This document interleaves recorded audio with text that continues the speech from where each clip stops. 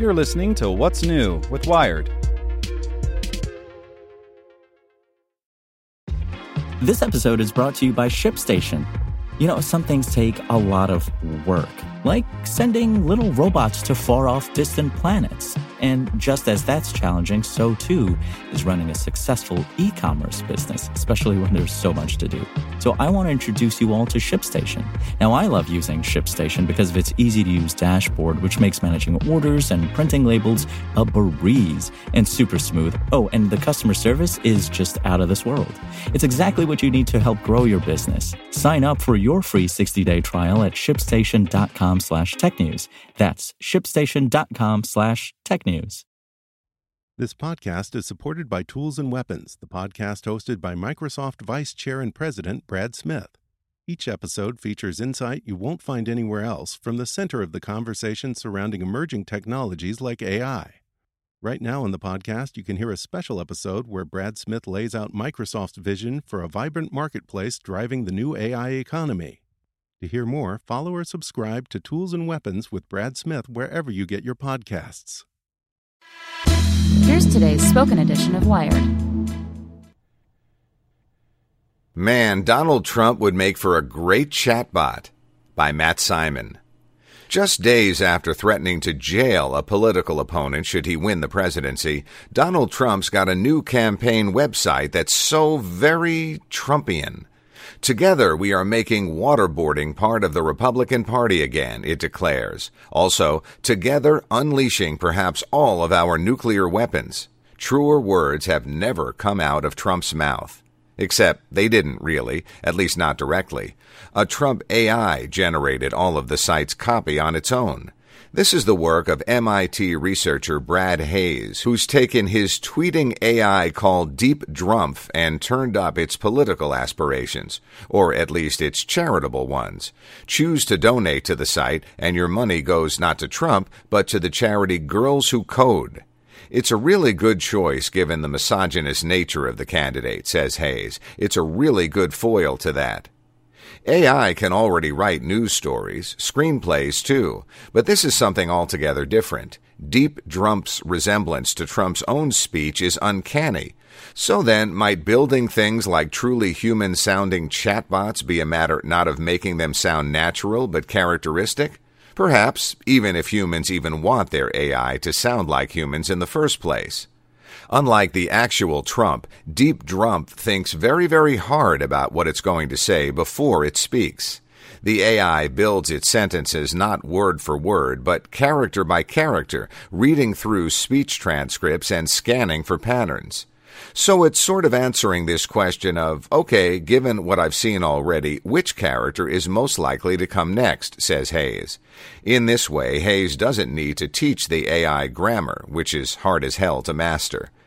While the Deep Drumpf Twitter feed spouts thoughts on a wide range of topics, e.g., I am a great judge of this country. We have to control everybody and let them fight each other. They won't refuse me. I'll make a fortune.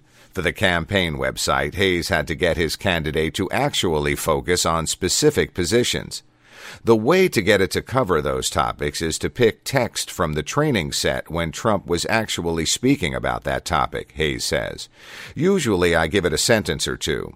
What comes out is stilted, unpredictable, sometimes not particularly comprehensible language, which means that it's a fairly accurate impersonation of the man himself.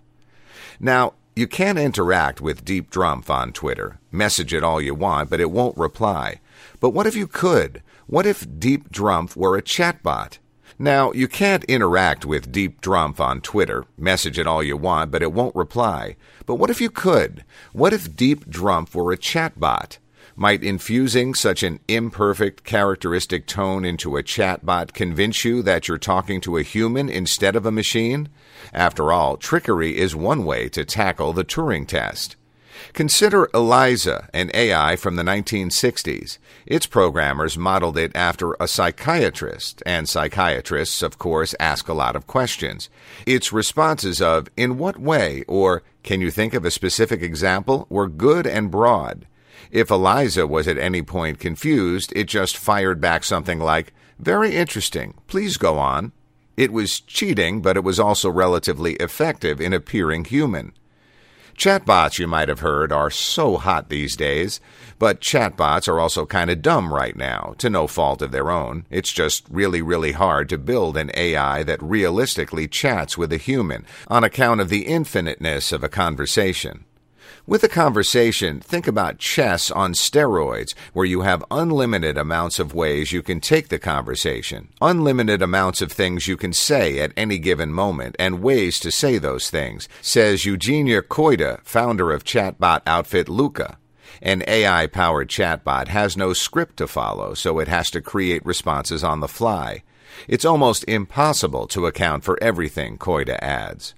What humans can do, however, is infuse chatbots with a hint of personality. The Luca app, for instance, lets you chat with none other than a Prince bot. And Koida's latest project, Replica, aims to give you an AI modeled after you. Talk with it enough, Koida claims, and the AI will start to pick up your tone of voice. The service is still in development, and in my tinkerings with it over the past week, it seems to be ignoring me. For example, I say, "Hey, how are you?" The bot replies, "Talk to you later, have a good one." Again, in development. There are, of course, dangers with letting anyone train an AI. I think Microsoft learned the hardest lesson, Hayes says, which is to say, don't let the internet train your bot. That'd be Tay, the bot modeled after a teenage girl that, thanks to trolls, quickly morphed into a racist maniac during the rise of Donald Trump's campaign, as it happens. But why would you want to talk to yourself instead of, say, Prince? The larger vision for Replica, Koida says, is obviously that in the future we'll all have sort of digital proxies, someone that is out there doing things for us, keeping us all connected with our loved ones, meeting new people for us. That would mean, then, that one day we'd have access to other people's AI personalities. Imagine losing a loved one and still being able to boot them up. But that's mostly the future. In the present, how good are artificial intelligences at fooling humans into believing they're talking to a human? Well, not too shabby if you consider cheating by making the AI seem like English is its second language or that it's an annoying psychotherapist. So you can probably trick one or two judges by pretending you don't speak English, Koida says. Does it mean that it's a great conversational model? Probably not. Beyond being able to impersonate you, though, chatbots don't need to sound human. They need to be useful. And indeed, in most cases, you don't want them running their mouths like Donald Trump. Imagine businesses deploying customer service chatbots with the bedside manner of an emerging demagogue. Personality-driven AI are for fun, or in Hayes' case, for charity. Anodyne chatbots are for work. Who cares if they sound robotic if they get the job done? As for Deep Drumpf, that's certainly for fun. I get a ton of messages all the time, people testing the bot to see if it will respond to them, Hayes says. People offer all of these different topics. Some questions, though, are better left unanswered. Want to learn how you can make smarter decisions with your money? Well, I've got the podcast for you. I'm Sean Piles, and I host NerdWallet's Smart Money Podcast. Our show features our team of nerds, personal finance experts in credit cards, banking, investing, and more. And they'll help you make the most of your money while cutting through the clutter and misinformation in today's world of personal finance. You'll get clarity on strategies to help you build your wealth, invest wisely, shop for financial products, and plan for major life events.